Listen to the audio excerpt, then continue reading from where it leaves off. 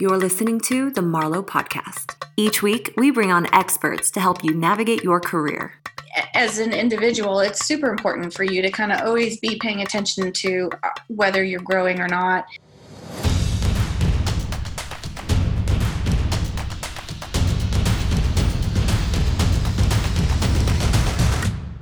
Today's episode is with Sandy Lucas. She's a buying manager at Massdrop, and she's responsible for 4 communities and has 2 direct reports.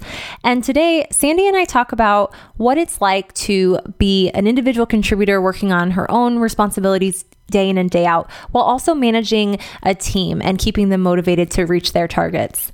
If you're not familiar with Massdrop, go check them out. They're a community-driven commerce platform, and they make products with input from their members and give them a place to connect, learn, and shop with each other who share those same interests. In Sandy's day-to-day at Massdrop, she's moving from negotiating with vendors to communicating with community members, and then right back to motivating her team. We dive into how you can take the lead on your own career development and constantly continue to grow. Sandy talks a little bit about what managers expect from their direct reports and how those direct reports can really shine and show their potential. All right. Well, thanks for joining. My name is Mary and I'm with Marlowe. And today I have with me Sandy Lucas, who is the buying manager at Massdrop. Sandy, thanks for taking the time to speak with me today. Sure. I'm happy to be here. So we are going to talk today about people management, but specifically, I'm excited to learn more about how you've navigated your career from managing teams at much larger companies and then moving to the startup world, and how you've seen trends kind of shift between those different worlds. Before we get into it, do you want to walk us through your experience so far and what you've been up to? Yeah, sure. So I've been at Massdrop about 3.5 years, almost 4 years. And I started as a buyer in the quilting community, and then moved into a buying manager role overseeing 3 other different communities. So quilting, knitting, hobby, and writing. And I also have 2 direct reports now at Massdrop. And I had worked as a buyer at a large company at Pottery Barn, and before that at another startup that had been further along, though, Design Within Reach. So I've had a mix of experience managing people in different roles. At Pottery Barn, it was much smaller. We had 1 direct report, but it's just like whether it's 1 or 3 or 4, you use the same skill sets, and you develop your own style. So it's interesting because in both situations, on the one hand, you have your direct report who you need to make sure is being developed and has the access to the resources they need. And then on the other hand, you have your own targets that you have to hit on a daily basis and what you're trying to accomplish. So balancing that responsibility with making sure that you have this team member who's coming along. We can dive into that a little bit further into our conversation. I want to learn more about it. Before we do that, how did you get into, being the buying manager for quilting? This is a topic that I think is really interesting, and some of our listeners, it feels like it was a little bit of a transition for you. Yeah. So buying, it's really funny. As a buyer, you develop a skill set, and it's analyzing your business and making strategic business decisions on how to grow that business. And you'll hear a lot of traditional buyers say, it doesn't matter if you like what you're buying for. You don't have to like it to be a good buyer. There's a lot of buyers that are buying outdoor, hardware, or a lot of men sometimes are buying women's intimates, or it's so you don't necessarily have to be passionate about that. And that's where Massdrop is a little bit different, where when I started, they were looking for people who were enthusiasts or who had some knowledge of the areas. And my background in Pottery Barn, working with textiles in the upholstery department, and myself being a sewer, not a quilter, but I grew up sewing, and I've always loved it and was a big hobby. I made all my clothes in high school. So I think it wasn't a huge stretch for me to jump into something that I wasn't super familiar with, but I had enough of knowledge on sewing to make that turn, for Massdrop to feel okay with bringing me on board. Yeah, absolutely. And watching that transition of as you said, Massdrop is different. Massdrop, I mean, maybe it's better to have you explain what Massdrop does rather than have me explain it. So Massdrop is an online community of enthusiasts. And what we do is we kind of merge together the ability for people to have communities online where they can also then purchase, really great products at a great price. In that regard, it's different because of the community aspect. People can purchase things online at other retailers, but they don't have the ability to actually reach out and post comments or questions asking people in the community or people at Massdrop specific things. And then a buyer in general, you mentioned before, whether here or at Pottery Barn before, you're essentially the CEO of this department who gets to decide like what merchandise you'll be bringing into the company and what you'll be selling. And it's a pretty complex job from what I understand. How did you get into buying in general? So my background is actually interior design of all things. And I did that for a long time. And there's a really big crossover between merchandising and design. There's a lot of, because there's home goods and there's home furnishings, right? So I was doing interior design for a while and I really liked it, but I wanted to get into buying. And so that was how I landed at Design Within Reach, because they felt that having that background for interior design, they're like, well, you've learned all that. We don't have to, that's much harder to teach. We can teach merchandising. So I landed there and was there for a couple years before I then moved on to Pottery Barn. And as everyone knows, Pottery Barn is also another home goods, store. That I've spent way too much money at. So transitioning from those two companies but using all of those same skills, it sounds like that's a pretty strong theme throughout your career. You've had experience leads you to opportunity, and that opportunity leads you to the next opportunity. Yeah, I think it's, and I think this kind of segues into some of the things we wanted to talk about is like, basically it's like taking ownership of your career and your career path and where you want to go. And as an individual, it's super important for you to kind of always be paying attention to whether you're growing or not. What are you learning? Where do you want to be in 1 year, in 5 years, in 10 years, and where do you see yourself, and how are you navigating your current position into those career goals that you do have? So I just segued into let's keep doing that, because you're moving into that. Like, how you've said before that, if an individual can think a little bit more like a manager and kind of understand how their goals align with the goals of the organization, what trends have you seen in different organizations in terms of like helping those individual contributors think through how they can get to the next level? And even if that next level isn't within the same company, right? Any advice there? Yeah, I think that I feel really strongly that it's dependent on the individual to own their career path. And that's something that is, I think once you get on board with that and you're like, okay, I own my career path, it's much easier for you to then go to your manager or a mentor and say, hey, here's where I want to be. Here's the skill set I want to learn. And you are then kind of driving where you want to be. And that is basically like, if you are in a role and you are thinking, like, if you want to be a director, you need to kind of be thinking about what their skill sets are that they're doing. And a lot of times as people are moving up in a company, one of the biggest things that they are tasked with is taking responsibility and making decisions. A lot of times you'll see employees that they're really hard workers, but they wait for that checklist. Like, here's what you have to do. And it's the people that take initiative and they're like, you know what, I'm just going to try this. I'm just going to do it.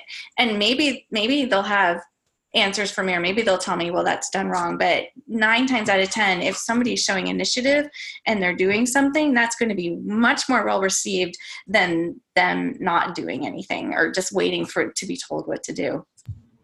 And then when you are that person who wants to become, so if you're the person who is waiting and wondering, what do I do next? What advice or tips do you have for somebody who does want to take more initiative, but where do you even start? How have you seen your direct reports do this well? Yeah. So I think it's a really hard thing. I think because people, they're learning, and so they don't have that confidence level. And if you don't have that confidence level, it's easy to be like, okay, I'm in this learning mode.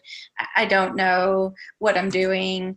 And it takes a while. And I think it's a two-way street. You know, I think it takes a good manager to be able to boost people's confidence and say, okay, here's where you're doing a great job, and here's where I see some room for improvement. And that's the part where, like, if you have a manager who is not good with feedback, it's up to you to manage them. And a lot of times you'll hear you need to manage you up. You need to manage your bosses. And that's not how to make their jobs necessarily easier. It's about how you can interact with them and get what you need from them. Like, if you know that you're an employee that wants regular feedback and your manager has a hard time keeping meetings, then you need to figure out ways that you can still meet with them and get what you need. And that may be like, okay, here, I just need 5 minutes of your time. Or you're sending an email saying, with very direct, like, yes, no questions, so that they don't have to read through everything. They're just like, yes, no, on to the next thing. So it's learning what their style is, marrying that with your style, and then kind of merging. And it also helps to find a mentor. Like, if you don't find that you're getting what you need from your manager, it's helpful to have a mentor, someone else in the company, or even outside of the company, that can help give you, honest feedback.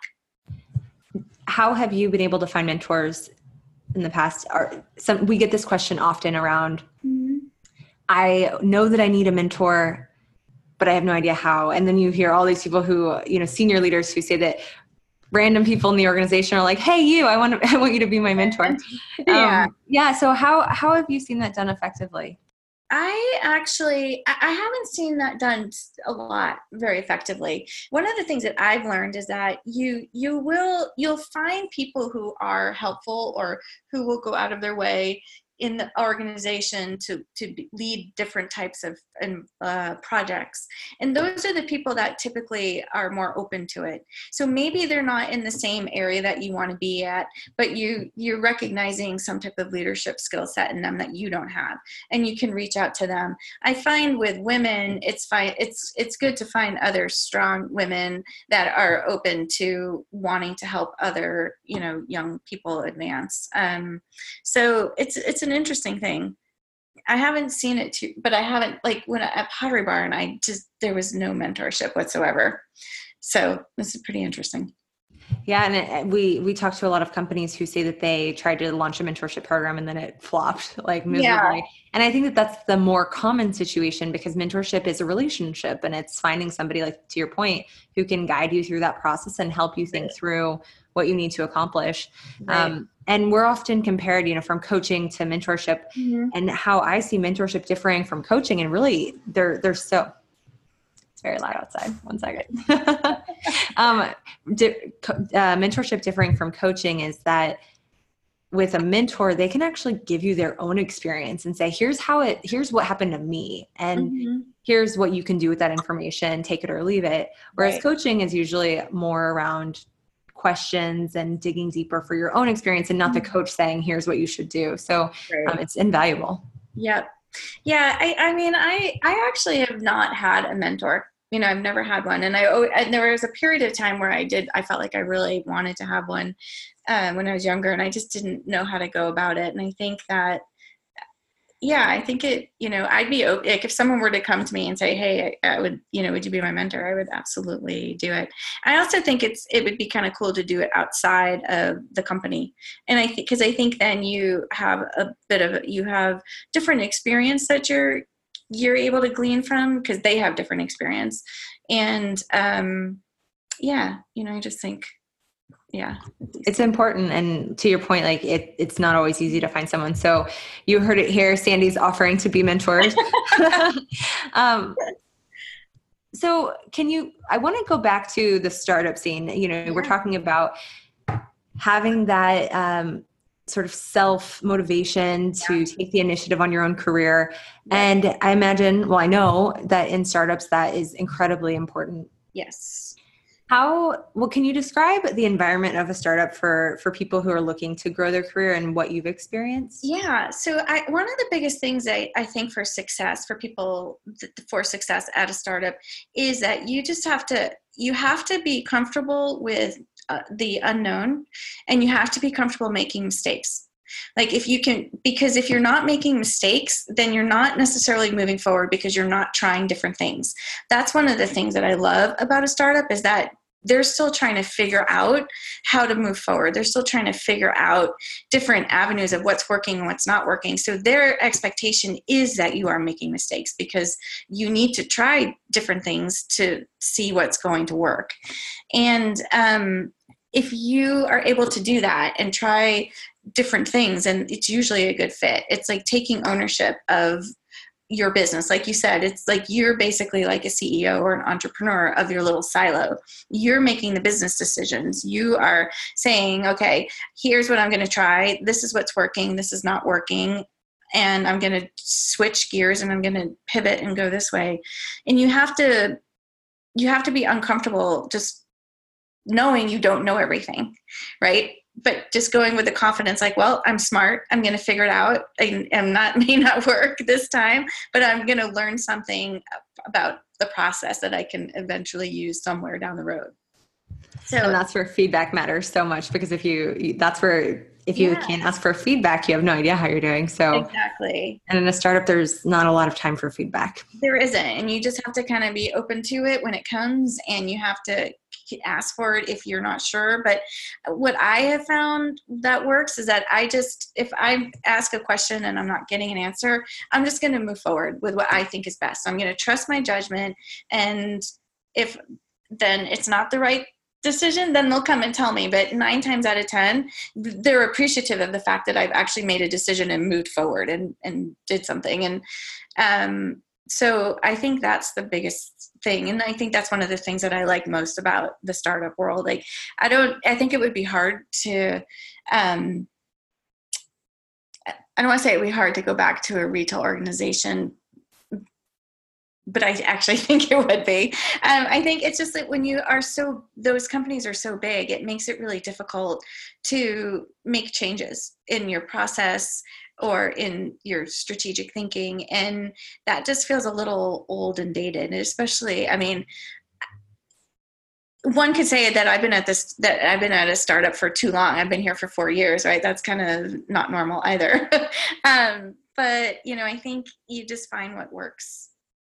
And in a larger company, maybe it's not about size, but more around the structure of the culture. Right. That startup culture, do you find you've said it's more open to making mistakes and experimenting, seeing what works. Right. Is it also more open to cross-team collaboration, sort of getting a chance to share ideas with other teams? Yes, absolutely. And the reason being is because you're just starting out, right? So you are wearing so many different hats. And like, if you have experience in something, then you can help another team that may not have that knowledge. So, and there's a lot of cross collaboration and cross-functional partnerships, and those are huge. So if you are good at building relationships and, working cross-functionally, it's just, and you can wear so many different hats. Like, that's a part, like, it's never boring, because there's always something to do, and there's always something to learn. You're responsible for a lot of recruitment. If I remember correctly, that you've been on recruitment committees before and interviewed people to join the team. Mm-hmm. What thoughts, so as somebody who's thinking that and we get this all the time, people who say, I've never worked in a startup, they're going to think I'm not qualified, or I have never worked in that type of startup. As you're interviewing people or giving others advice, what have you seen work really well in helping describe your experience from, say, moving from that bigger retail company and applying it to a startup? Any thoughts there? Well, I think it goes back to what you had said. It's about like being comfortable, like owning your business and making decisions, like being entrepreneurial. And I think if there are people that can still do that in those larger companies, and they can still navigate that. So I think that's the biggest takeaway is like, you know, like when I'm interviewing for people, it's definitely with that mindset of like, you know, you have maybe, because we're definitely interviewing people that come from traditional retailers, and it's really interesting because it works for some people and it just doesn't for other people. And I think the biggest question I have for people is like, are you comfortable getting into the weeds, and are you comfortable getting out of the weeds and driving the business? And are you comfortable building a spreadsheet and doing assistant buyer type roles in addition to, you know, managing people? Because at a startup, that's what you need to be able to do a lot of different things, because they don't have all those people in place yet, or the processes in place, or even the roles in place yet to kind of actively like, you know, have people working on those positions. And so I think that's something that I'm always asking people, like, how comfortable are you doing the grunt work along with not doing the grunt work? Because you're not going to have somebody to parcel off that stuff too. On a day-to-day, are you working more internally or more externally? Obviously, as a buyer, it sounds like you're talking with a lot of different vendors. Yeah, it's kind of both. It's both, honestly, because like this, particularly here, we do a lot of cold calling and outreach to potential new vendors.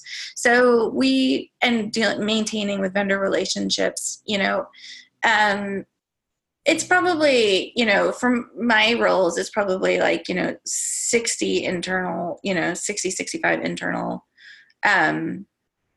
Yeah, I'd say just, yeah. 60% internal, 40% external, or yeah, 35, which requires like this whole new skill set of being able to like turn on the external facing side of you and be able to get down to business. Yeah. I'm looking through here. I will clip this 1 second. So for somebody who is, you know, we talked about like navigating your own career. Right. And taking it to the next level. Mm-hmm. How can you, and it's okay to not use specific examples, but how can somebody who maybe doesn't have a manager who can give them great feedback and is really trying to manage up? Right. If you have a manager in a startup, this happens all the time, who doesn't have a lot of experience in managing individuals, right? How have you been able to navigate that yourself or see others do it well within your organization? You know, I think that, again, it just goes back to owning what it is what your goals are and what you feel like you need and want from your career. And I think once you can answer those questions, then that helps you kind of get what you need or go to who you think can help with that.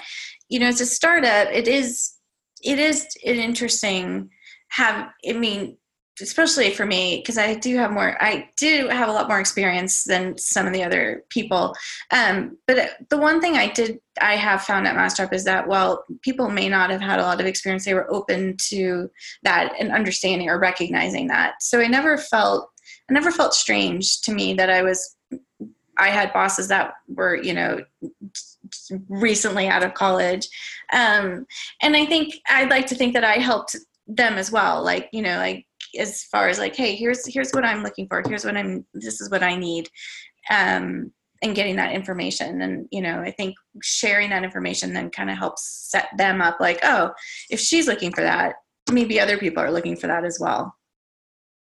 That desire it takes a little bit of risk and the ability to take risk. Do you consider yourself like a risk taker in general? You know, it's funny. I never did. I'm more of a scrappy, like, worker bee. Like, I will do whatever it takes to get something done.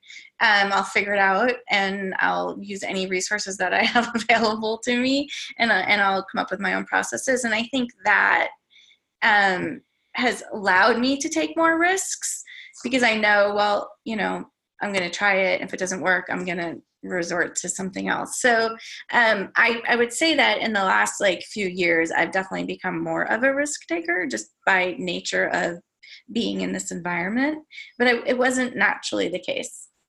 So that's good for people who are considering it.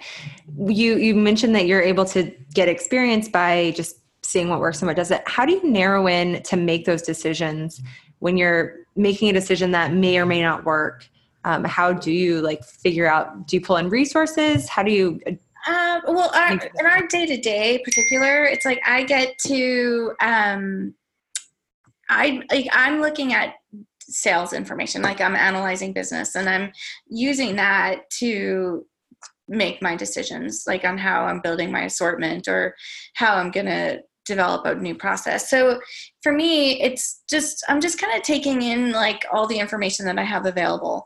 And it is an odd thing at first, especially when you're coming from a place that is like, here's our process. This is what you're doing. Don't never stray. And we do the same thing over and over again.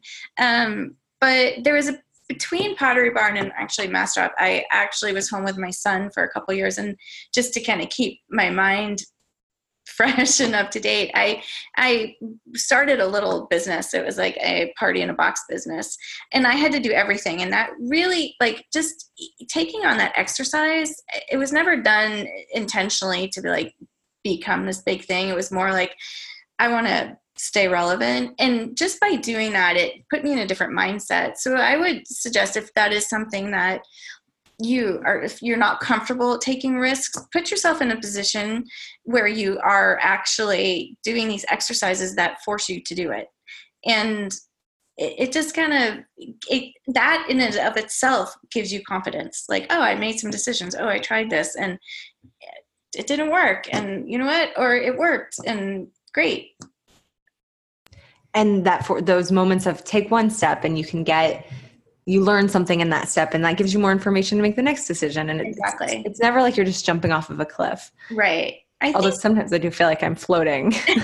Yeah. But I think you, as you make more decisions for yourself and as they turn out right or wrong, you then begin to develop a whole, like, your self-confidence of like, oh, wow, I tried this. I know this doesn't work. I'm going to go this way. I'm going to take this into account now. So it's just like a roadmap for yourself. And that confidence is huge. If nothing else, it just gives you the confidence to know like, oh, well, I did it and it worked great. Or I did it and it didn't work. And guess what? I'm still standing, and I think that is huge. I didn't plan to go here, but I think it's really important. Do you have any tips for women who are, or men who have taken that leave and are going back into a more traditional work environment? Was that a big process for you, or did it happen pretty smoothly? It was challenging, even though I was out only 2 years and I, was doing my own thing. It was hard. It definitely was hard. And you have to find the right environment. I jumped right in from not necessarily having to be somewhere for 2 years to working like 60-hour weeks, and it worked because the company was definitely, one of their biggest things that they really pride themselves on is their flexibility. And I think when you are asked at a startup, it's okay for companies to say, hey, we are a startup. We need people to give more than 40 hours, and there are a lot of people that want to do it, and it boosts their career. They get things out of it. And when you're doing that, you have to be flexible, right? Like, because you can't expect everybody to be there from like 8 till like, 10 at night. So it allows people to do that. And having that flexibility was huge. So like being able to jump in and work all those hours right off the bat, and but have a flexible schedule was really kind of what allowed me to do that. But it's hard. Thanks for sharing that. We have a lot of people who ask about it. It's a tough process, and even just getting your resume back out and really digging back into it can feel more complicated. Yeah. And then from the hiring side, I can say a few years is nothing when you've got all that experience behind you. So hopefully that helps some of our listeners today. Yeah. And I think a lot of companies now, a lot of the things are all like web-based anyway, right? Internet-based. Like, so it's like you're using Google Sheets. I mean, you use that regularly anyway for, usually so it's just also just trying to make sure that while you're out, you're staying kind of relevant to what's happening in your industry by reading information, going to talks, and just so that it doesn't necessarily feel like it's this huge vacuum for yourself. Before we wrap up, do you have any best advice or best practices that you've received throughout your career that you'd want to share? Yeah, I mean, I can't stress enough the ownership of your career, and really just making sure that you are comfortable speaking up for what it is you want and being honest with yourself about what it is you want. Because if you can't be honest with yourself, you won't necessarily get what you need. So if you can say, in 5 years, I want to be a vice president, you at least have something that you're tracking towards, or being honest and saying, hey, I'm not the manager type, but I'm good at getting tasks done. And so I want to make sure I'm aligned with a company that doesn't necessarily feel that if you're not moving up the ladder, you're not contributing, So once you're able to actually identify your goals and what you want, then you can align yourself with companies and hopefully with hiring managers that have the same goals. We're hearing this more and more, the number of people who come to us and say, I'd like to get promoted and I'd like to climb the ladder, but I don't want to manage people. I have no desire to manage people. And I think we're in a world right now where that's fine, where you can actually get there and you can even increase your salary quite a bit over time without managing people. And I think that's And I think that was a big shift for me, coming from a big company where it was expected that you're just moving up the ladder. And if you're not, then, why aren't you? Where like here at Massdrop, like there's definitely like, it's fine. If you're contributing and you're doing what you want and but you don't want to manage people, that's okay. And I don't know if that comes from the engineering side of companies where they just know that they're just not going to be people that want to manage other people, but they're still solid contributors. So I think that's been a real positive switch for me. Do you have any favorite books or podcasts or resources that you listen to? You know what? I'm on Instagram a ton. Like I follow a lot of like quilters and stuff, like in the industry. Like I find that that's like a huge resource as I'm trying to find new products. But I mean, I find for me and what I'm looking for and the amount of time I have available, like outside of work, that the Instagram is like, it's super easy way for me to find resources and find people that are in the industry, what techniques they're using, what different tools they're using. And from there, it's a jumping off point. Like as a buyer, you're just naturally very curious. I think it leads you to being able to find like new products and sources and stuff. So that's what I would say. Been really interesting. Thanks for taking the time. Yeah, thank you. Thank you for inviting me. We hope you enjoyed this week's episode. To learn more, check out getmarlowe.com/podcast.